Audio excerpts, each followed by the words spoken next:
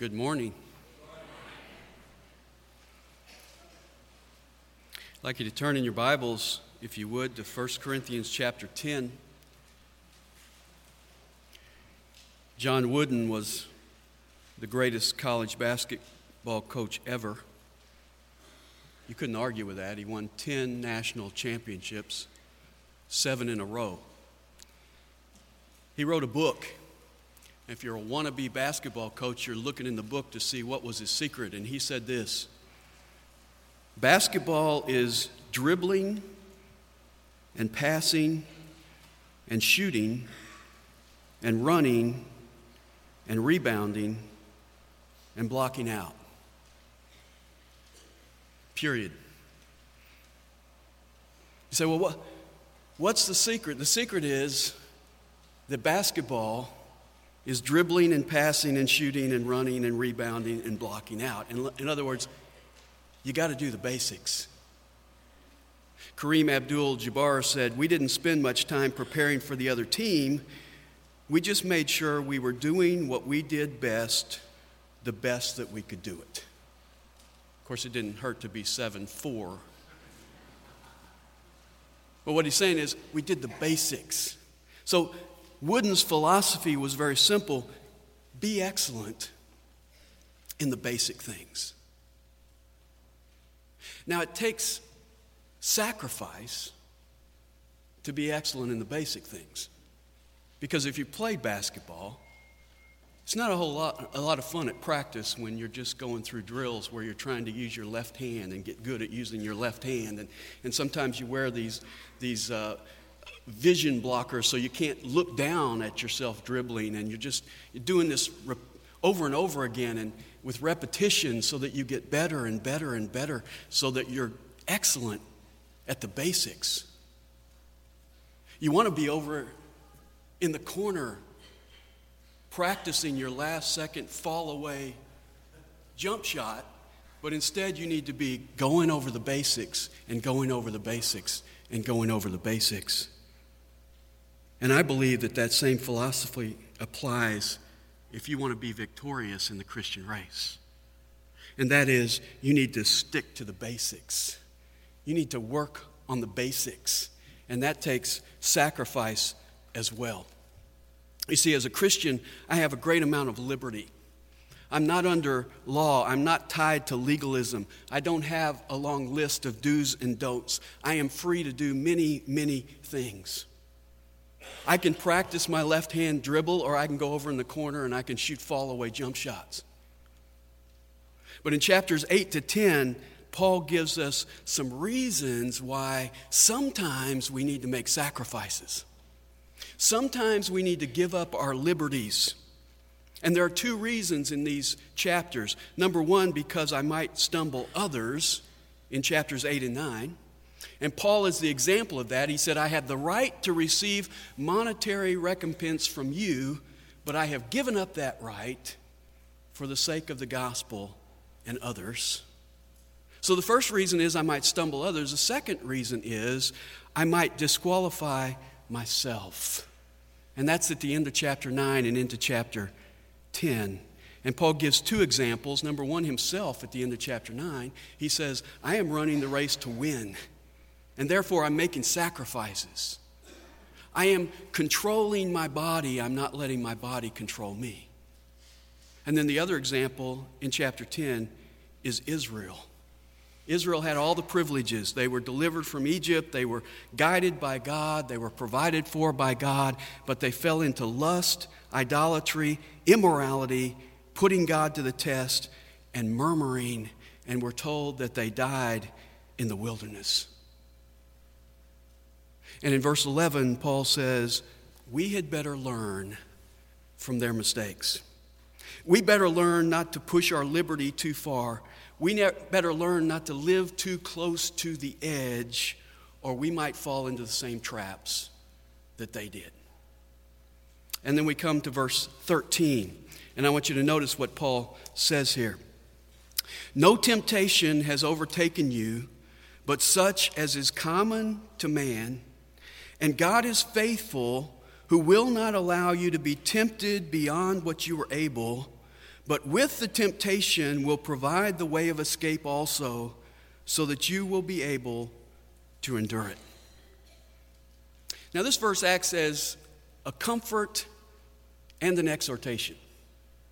It's very comforting because we're told that God won't let you have more than you can bear, and that God will always provide the way of escape so that you don't have to be strewn all over the wilderness like Israel was. You don't have to be disqualified like Israel was. Great comfort in that. But it's also acting as an exhortation because he's saying, if you're tempted and you fall into sin, you can't blame your circumstances.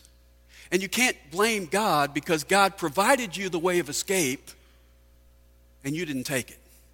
So there's great comfort in this verse. There's great exhortation in this verse as well. Now, this morning, we're going to be talking about temptation. So this is practical stuff. It's kind of like a lollipop sermon. Okay, there's no depth to this. It's going to be easy for you to understand. You're not going to enjoy it a whole lot, but it's easy for us to see. This is a great verse for you to underline and highlight and come back to and memorize because this is so practical to our Christian lives. But before we jump into the verse, I want to first of all establish our definition of temptation. Most of us have the dictionary definition of temptation. The dictionary says it's the act of enticement to do wrong by promise of pleasure or gain. Temptation is the seduction to do evil. And that's the way we generally define temptation. We see it as something that is bad. But you know, it's interesting when we come to the scriptures, we find out that temptation is actually morally neutral. Temptation is the Greek word parosmos. And sometimes it means enticement to do evil. At other times, it's simply a test that brings out the positive characteristics in our lives. For example, in Matthew chapter 4 and verse 1, it says, "Then Jesus was led up by the Spirit into the wilderness to be tempted by the devil." Is it wrong to be tempted? No. Jesus was tempted. In fact, this verse tells us that the Spirit of God led him up to be tempted. So God allowed that to happen. But you see, God's purpose and Satan's purpose were very different. God's purpose was he allowed Jesus to be tempted to prove his righteousness. Satan's purpose was that he wanted to provoke unrighteousness. Same activity, two different purposes that show us the difference in this work. Same is true of Job. If you read the book of Job in chapter 1, God is the one who floats Job's name in front of Satan. He says, "Have you checked out my servant Job?" And so he's allowing it to happen. In fact, he tells Satan, you can go this far, but you can't affect his body. And so he drew parameters around what Satan could do. God was allowing that. And again, God's purpose was to prove his righteousness. Satan's purpose was to provoke unrighteousness. And so I want you to understand that temptation is morally neutral.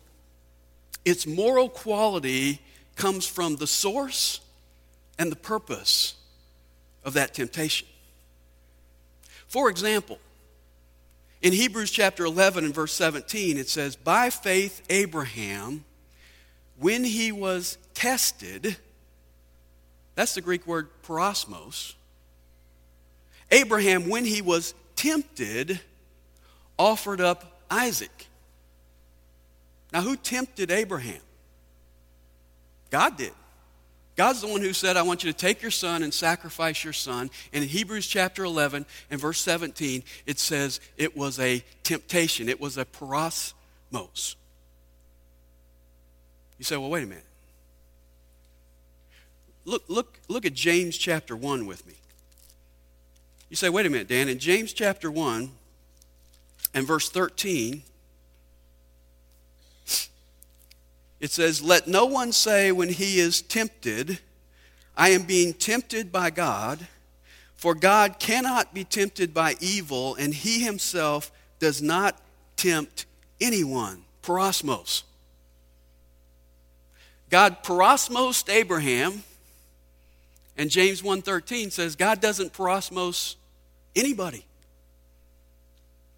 So how do we explain that? Well, it's apparent that the word temptation is morally neutral. And so it takes its emphasis, positive or negative, from the context of the source of the temptation and the purpose of the temptation. You see, God will test you to bring out your best qualities, but he will never test you to solicit you to do evil. And whenever temptation comes in your life, whenever that temptation, that solicitation to do evil comes in your life, you can know that it came from Satan, or, as we're told in James chapter 1 and verse 14, it says, but each one is tempted when he's carried away and enticed by his own lust. So it comes from Satan, or it comes from my own lust, my own desires. In fact, look at James chapter 1 and verse 2. It says, consider it all joy, my brethren, when you encounter various trials. That word trials is the Greek word parosmos. Count it joy when you encounter temptations, knowing that the testing of your faith produces endurance, and let endurance have its perfect result, so that you may be perfect and complete, lacking in nothing. Here's parosmos, temptations that come into your life, and he says when they come, you should count it a joy, because those temptations, those trials, God is using to produce in you endurance and to make you complete in Christ. So I want you to understand that when you see this word temptation, it gets its meaning from the source. When it's God, his point is to prove righteousness. When it's Satan or your own self, it's producing unrighteousness. And maybe another way to distinguish the two types of temptation is that when God tests us, it's external circumstances. In fact, in James chapter 1 and verse 2, it says, consider it joy when you encounter. That word encounter means literally to fall into trials. The kind of trials, the kind of temptation that God allows is typically circumstances. You're going along fine, and then all of a sudden you have a financial difficulty in your life. Or you have an illness in your life, or you have a death in your family. Those are circumstances that God uses to produce Christ-likeness in you. But see, when I get an external trial, and I turn it into an internal enticement to do evil, that's me. You see, you may be going along and you have a financial problem, and you pray, Lord, thank you for this financial problem because it's allowing me to lean on you. That's the right prayer. But then you say,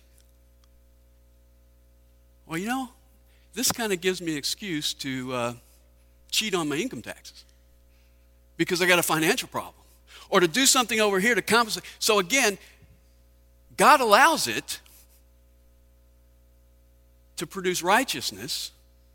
We often twist it around and internalize it and make it a seduction or an excuse to do evil. Now, let me give you one other verse. Remember when Jesus told the disciples, we call it the Lord's Prayer. It's actually the disciples' prayer because they said, teach us how to pray.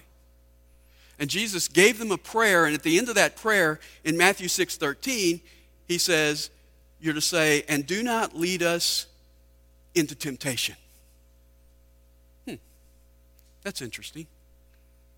Now, if we pray for God not to lead us into temptation, what's the assumption? That God might lead us into temptation. But James chapter 1 and verse 13 says, God does not tempt anyone. So God doesn't tempt anyone, and we're praying, God, don't tempt me. You say, okay. then it must mean external tests. It must mean circumstance. God, don't test me to produce Christ-likeness in me. That doesn't work, does it? You say, well, what does it mean when I'm to pray, do not lead me into temptation?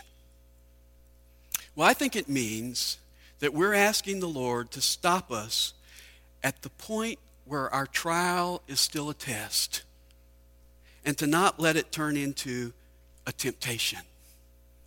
And the rest of that prayer really promotes that idea, because Jesus says we're to say, do not lead us into temptation, but deliver us from evil, or it can read, deliver us from the evil one. Don't let my test become an opportunity for Satan to wipe me out. And the idea is to keep your tests tests and don't let them turn into internal temptations. Okay, have I confused you completely? When we come to 1 Corinthians chapter 10 and verse 13, this word temptations includes a broad spectrum. It includes what we call trials involving external circumstances. Those come from God. He allows those. And then it includes temptations, which means being enticed to evil by either Satan or by your own lusts and desires. And what I want us to see this morning is that in verse 13, Paul tells us three things about temptation. Listed those in your bulletin. Number one, temptation is not unique. Number two, it's not overwhelming. And number three, it's not inescapable. Or if we're going to talk about the basics here, he tells us something that we need to know. Then he tells us something that we need to believe. And then he tells us something that we need to act on. Three things. You need to know it first, believe it second, and act on it thirdly. Here's what you need to know. Number one, your temptations are not unique. Look at verse 13 again. No temptation has overtaken you, but such as is common to man. Did you ever think that your temptations are greater than anybody else's? I must be the only person in the world who's ever gone through temptations like these. Nobody's got it as bad as me. What does this verse say? You don't have any temptation that isn't common to everybody else. Your temptations are not unique. They are not new. They are not different. In fact, he says they are common. The word is literally human. They come with being human. The temptations that you experience are no different than what everyone else experiences. In fact, your temptations are no different than the heroes of Scripture experienced. And that's evident because they fell into the same sins. You look at the heroes of Scripture, Noah got drunk, Abraham lied to a heathen ruler, Moses disobeyed the Lord by striking the rock a second time, Jacob cheated, the children of Israel mistreated Joseph, Elijah whined and complained and grumbled to God, David committed adultery and murder, Jonah rebelled, Peter denied that he even knew Jesus 3 times over, and John Mark defected. Temptation is common to all men. They are not unique to you. In fact, even the temptations that Jesus experienced were only common. Because Hebrews 2:18 says he himself was tempted, and Hebrews 4:15 says he was tempted in all things as we are, yet without sin. The temptations that Jesus experienced were common temptations. You say, well, but he was God. He must have experienced God-like temptations. No. Because James says in James 1:13, you can't tempt God. So what Jesus experienced was the temptation that we experience. It's common to us. That's why James 5:16 says, confess your sins to one another. You know why we confess our sins to one another? Because we're in the same boat. And it's helpful for you to confess your sins because it's freeing from the guilt. But it's helpful for me to hear your sins because I can identify with those same sins. Sometimes people sit in my office and they go, I don't want to tell you what I did because it might shock you. Like, shock me? What have you found a new sin? You got a new one? Did you get tempted to do something nobody else has ever done? See, we confess our sins to one another because Galatians 6:2 says we're to bear one another's burdens. We have common temptations. We all struggle with the same. I may not have done what you did, but I have been tempted over and over and over again to do what you've done. 1 John 2:16 says, all that is in the world. When it talks about the world, it's talking about the evil system. All that is in the world is three things. It's not complicated. All that is in the world is the lust of the eyes, the lust of the flesh, and the pride of life. That's it. All that is in the world is the lust of the flesh, or the lust of the eyes. That to me is possessions. I look around and say, I want that. The lust of the flesh, pleasure. I want to do what makes me happy. And the pride of life is prestige, self-glory. That's all it is. That's all the temptation is. The world is tempting you. Satan is tempting you. Your own flesh is tempting you toward possessions, pleasure, and prestige. And Paul says they're common. They're human. Now that's exciting to me because the Bible says, greater is he that is in you than he who is in the world. So that tells me I've got human temptations and I've got divine resources. My temptations are just common. They're just human. My resources are divine. And we need to know that, first of all. Secondly, he tells us what we need to believe. And that is your temptations are not overwhelming. Look again into verse 13. He says, and God is faithful. Do you believe that? Do you believe that right in the middle of a temptation? When your circumstances seem to be going crazy and you're enticed to do wrong, and sometimes there's a whisper in your ear that God has forgotten you, that God has abandoned you. He says, God is faithful. And that's what we need to believe.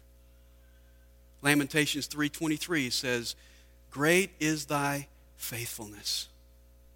Psalm 36:5 says, thy faithfulness reaches to the skies. Earlier in 1 Corinthians chapter 1 and verse 9, it says, God is faithful.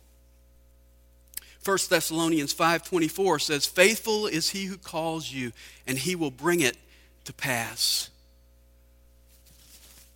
Deuteronomy 7:9 says, the Lord your God, he is God, the faithful God who keeps his promises.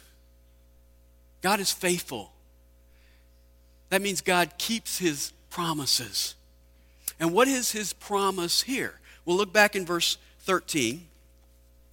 He says, God is faithful, who will not allow you to be tempted beyond what you are able. That's the answer to our prayer in Matthew 6:13. Lead me not into temptation. God will not let you be tempted beyond what you are able. Does God mean that? Is he going to keep that promise? Yes, because God is faithful. This is great encouragement to you. Because whatever's going on in your life circumstantially, whatever you're tempted to do, God is not going to allow you to have more than you're able to handle. I think about the disciples. Remember when they were in the garden and the Judas came with the Roman, what was it called? Cohort. That helped you, didn't it? 600 soldiers, they come into the garden. And Jesus steps forward and says, "Who do you seek?" And they said, "Jesus." And he said, "I am." And they all fell down. And they dusted themselves off and got back up. And Jesus said, "Who do you seek?" And they said, "Jesus." And he said, "I am he. Therefore, let these go their way." And then there's a little commentary there in John chapter 18. It says that the word might be fulfilled which he spoke, "Of those that you have given me, I have not lost one." That's interesting. Jesus knew at that point in time the disciples were not able to handle getting arrested. So Jesus said, I'm the guy you're looking for, let them go. What would happen later? They would get arrested. At least 10 of them were probably martyred for their faith, history tells us. So Jesus says, they're not ready right now. I've got to protect them from this circumstantial trial. Later, God allowed that to happen in their life to grow their faith and to glorify the Lord. And so, if you are receiving trials right now and difficulties, you can actually take it as a compliment. Because God is saying, you're able to handle this, and that's why I'm letting you have it. Letting you have it may sound a little strong. I noticed that in my Christian life. Early on in my Christian life, man, I was smooth sailing. It was like, this is wonderful. I love the Christian life. It's wonderful. And then you get down the road a little ways and you start hitting some speed bumps. And things start changing and you get some trials, and sometimes you get yourself in a situation where you think, God, I can't take this anymore. Well, you see, we can never say to God, I can't take this anymore, because what does he say? He never gives you more than you can handle. So if I'm saying, God, I can't take this anymore, I'm contradicting God, because he's saying, yes, you can. You can take this more. Because my goal is not your comfort. My goal is to make you more like Jesus. And if staying in the fire a little longer purifies me, then that's where I want to be. See, that's what we need to believe. We need to believe that God is allowing those trials for our greater purpose, and they're not overwhelming. He will never let you have more than you can handle. Thirdly, here's the action part. Here's what you need to do. He says it's not inescapable. Notice the end of verse 13. But with the temptation will provide the way to escape also, so that you will be able to endure it. God provides the way of escape. Now, what is it? Well, when it's a trial, when it's a test, when it has to do with our circumstances, the way of escape is to go through it. He says that you may endure it. I view trials like a tunnel. You have to go through them to get out the other side.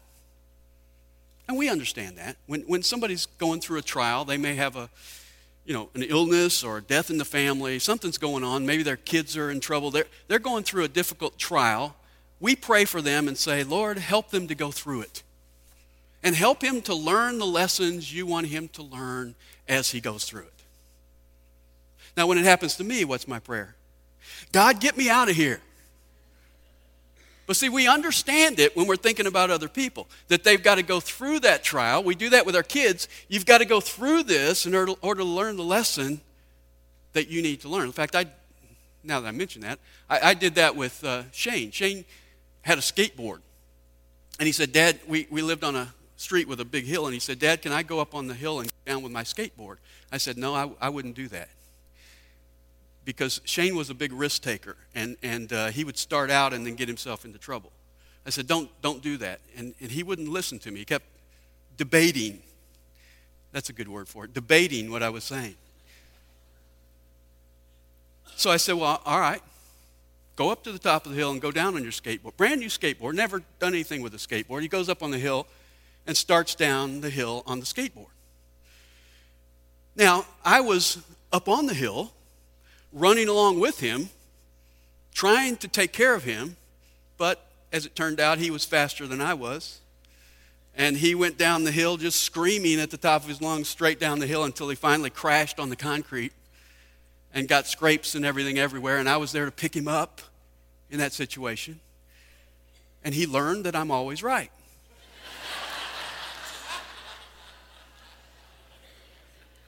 I couldn't teach him any other way.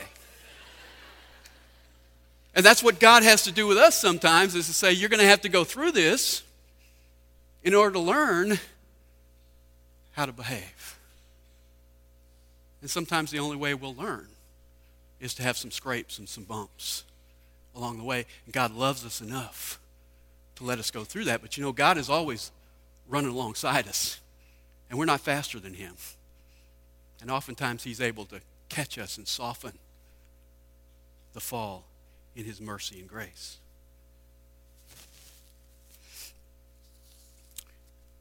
Now, when you go through a trial, you have to endure it. You have to go through it. It's like a tunnel. The other type of temptation, to do evil, which comes from Satan and comes from our own lusts, he says here, God provides the way of escape. There's a way to get out of it.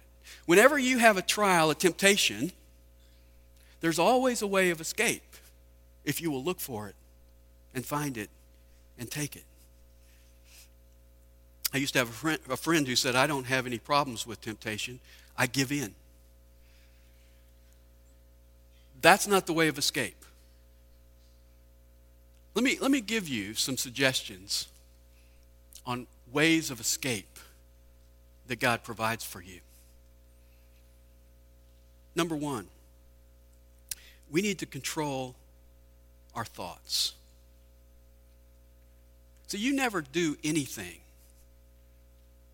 that you don't first think about. And when somebody falls into temptation and they do something, if you commit adultery, it didn't happen the day you committed adultery. It happened way back in time when you started thinking about it. And gradually you set yourself up for that fall. And so the first way of escape is we need to control our thoughts.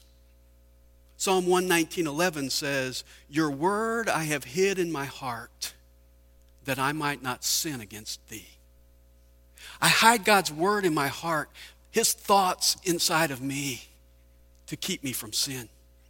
2 Corinthians 10:5 says we're to take every thought captive to the obedience of Christ. When I get a thought in my mind, a negative thought, an enticing thought, a temptation, I'm to realize I'm in a battle, and I'm to wrestle that thought down and take it to the Lord. If I allow that thought to come in and fester and take over and settle into my brain, and I develop the thought, what's going to happen? It's going to bear fruit, ultimately, in my life. The victory is won and lost in your mind. Job 31:1 says in the Living Bible, I have made a covenant with my eyes. How then could I ogle at a girl? Not sure what ogle means, but I pretty much know what it means, but not familiar with the word. I've made a covenant with my eyes. The eyes are the window of the mind. I've made a covenant with my eyes that I won't lust after a girl. Now, you can't help the temptation. You can't help noticing. But you don't have to turn around and look and develop the thought. Proverbs 4:25 says, "Let your eyes look directly ahead and let your gaze be fixed straight in front of you." That's a good verse. Keep your eyes in front of you. The Pharisees took this verse literally, and they used to put blinders on so that they were walking along like this, and if a girl went by, they had to turn all the way around to look.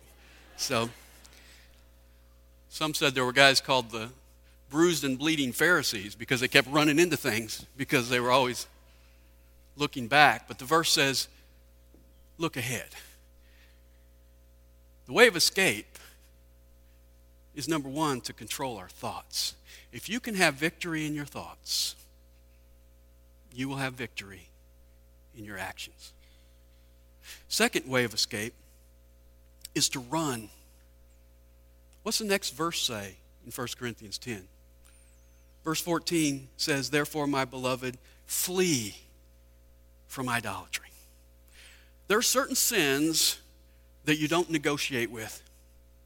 There are certain sins that you don't rationalize with. You simply run. One is idolatry. The other is a sin closely identified and connected with idolatry, and that's immorality. 2 Timothy 2:22 says, "Flee youthful lusts." You don't stay and argue. You don't stay and quote Bible verses. You run. You do what Joseph did when he went into Potiphar's wife and she enticed him day after day after day, and finally one day she just grabbed him and said, "Lie with me." What did he do? He ran and left his coat in her hands. Number one, we control our thoughts. Number two, we run. Some of us aren't very good at running. You know, these movies come on the television and they warn us. I mean, it comes up on the screen. It says, this movie is going to be detrimental to your spiritual life. Not in those words. We see that on the screen. They're warning us. And what do? Get the popcorn. This is going to be good. We'll settle down on the couch and take this in. No, you need to run. They're telling you, this is going to be bad for you. Run. Control your thoughts. Second, run. Third, get things out of your life that tend to lead you into sin. Romans 13:14 says, "But put on the Lord Jesus Christ and make no provision for the flesh in regard to its lusts." We often make provision for our flesh. And if you think about the times that you have fallen into sin, you can often connect that to things in your life that are directly associated to that temptation and that sin. It may be places you go. It may be things that you own. It may be friends that you have. You think, every time I fall into sin, that guy's with me. Duh. Maybe you need to separate yourself from that guy. In Acts chapter 19, in the city of Ephesus, when they became believers, it says they came together and they burned their books on magic. There was nothing wrong with the books. The books weren't demon-possessed. None of that was taking place. They were getting rid of their past. And maybe there are things in your past that you need to burn. You need to get rid of in your life because there's a constant association between those things and the sin of your past that is now coming into your present. Control your thoughts. Run. Burn up some things that are continually connected to your temptation and sin. Fourth, make healthy friendships. Hebrews 3:13 says, "But encourage one another day after day, as long as it's still called today, lest anyone be hardened by the deceitfulness of sin." See, I'm not in this race alone. I should have friends who are encouraging me to live a godly life. and who are calling me on the carpet when I have sin in my life. Because the danger is that if I allow sin to go on and on and on in my life, even as a believer, I can be hardened by the deceitfulness of that sin. 2 Timothy 2:22 says, flee youthful lusts, but it doesn't stop there. It's not just a negative. Flee youthful lusts and pursue after righteousness, faith, love, and peace with those who call on the Lord from a pure heart. See, I'm to be fleeing from youthful lusts, and I'm to be pursuing the things of God with others. So I should be making healthy friendships with others who are encouraging me. I'm not a runner, but for me to go out and run alone would last it'd last that long. I'd think about it and never do it. But if I told you I really would like to run, and you said, all right, tomorrow morning we'll run together, then I'll show up just because you told me to, I don't want to leave you hanging out there in 7 degrees in the morning. If we run together, we encourage each other. We're pursuing something together, and that's the way it is in the Christian life. You need healthy friendship. You see, when the movie comes on and says this is detrimental to your spiritual health, do you have somebody that you can call and say, man, I'm struggling right now. Can we get together? Can we go have coffee? Can we talk? Because I need to flee from this, and I need to pursue the things of God. And I need you to help me right now because I'm really weak right now. And I need you to come alongside me and help me out. Do you have that kind of person that you can call and they understand and they can assist you? Proverbs 13:20 says, he who walks with wise men becomes wise, but the companion of fools will suffer harm. Let me give you one final way of escape, and there could be many others.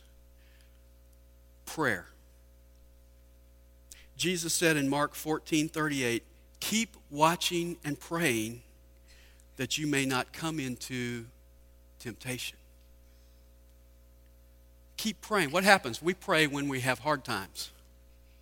He says, keep praying. Even when times are good, pray so that you won't come into temptation.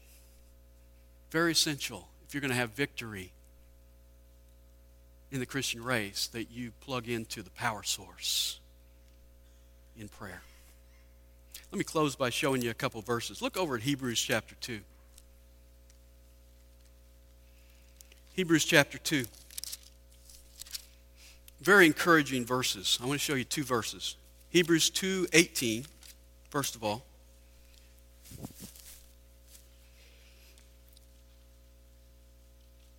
Speaking of Jesus, it says, for since he himself was tempted in that which he has suffered, he is able to come to the aid of those who are tempted. And then one other verse in chapter 4, in verse 15. It says, for we do not have a high priest who cannot sympathize with our weaknesses, but one who has been tempted in all things as we are, yet without sin. It's great when you come to prayer to realize that the one that you're talking to understands exactly what you're going through. I don't have to say to God, God, you have no concept about temptation because you're holy and you've never experienced this, but let me tell you about it. It's tough. I don't have to do that. I can come and say, Jesus, you know exactly what I'm going through. Jesus went through every temptation you go through, yet without sin. And we often think, well, he didn't sin, so he really doesn't understand temptation. You know how you understand temptation? You don't understand temptation by giving in. You understand temptation by saying no. And the person who can say no to temptation experiences the full ramifications of what temptation is. And Jesus experienced that. So when I come to pray, I say, Lord, you know exactly where I am. I've been here before. You've been here before. You can sympathize with my weakness. and you can come to my aid in this situation. That's the way we pray in a time of temptation. So the key to temptation, be excellent in the basics. Know that your temptations are not unique. Believe that they're not overwhelming. God's allowing exactly what you can handle. And third, act, because they're not inescapable. With the temptation, God always provides the way of escape. And so you and I have no excuse not to be victorious in the Christian race. Let's pray together. Father, thank you for your word today. Thank you for this passage, this verse that's so practical. Thank you for giving us this encouraging verse. And Father, wherever we're at today, wherever each person is at today in relationship to temptation, pray that you would help us to understand your truth, to realize that we have human common temptations and we have divine resources. And Father, help us to lean on your pattern for victory. That we would know that you are God, you're in control. That we would believe that you're only allowing us to experience what we can handle. And that we would act by taking the way of escape so that we might glorify you and experience the joy of victory in our lives as we seek to follow you day to day. We pray in Jesus' name. Amen.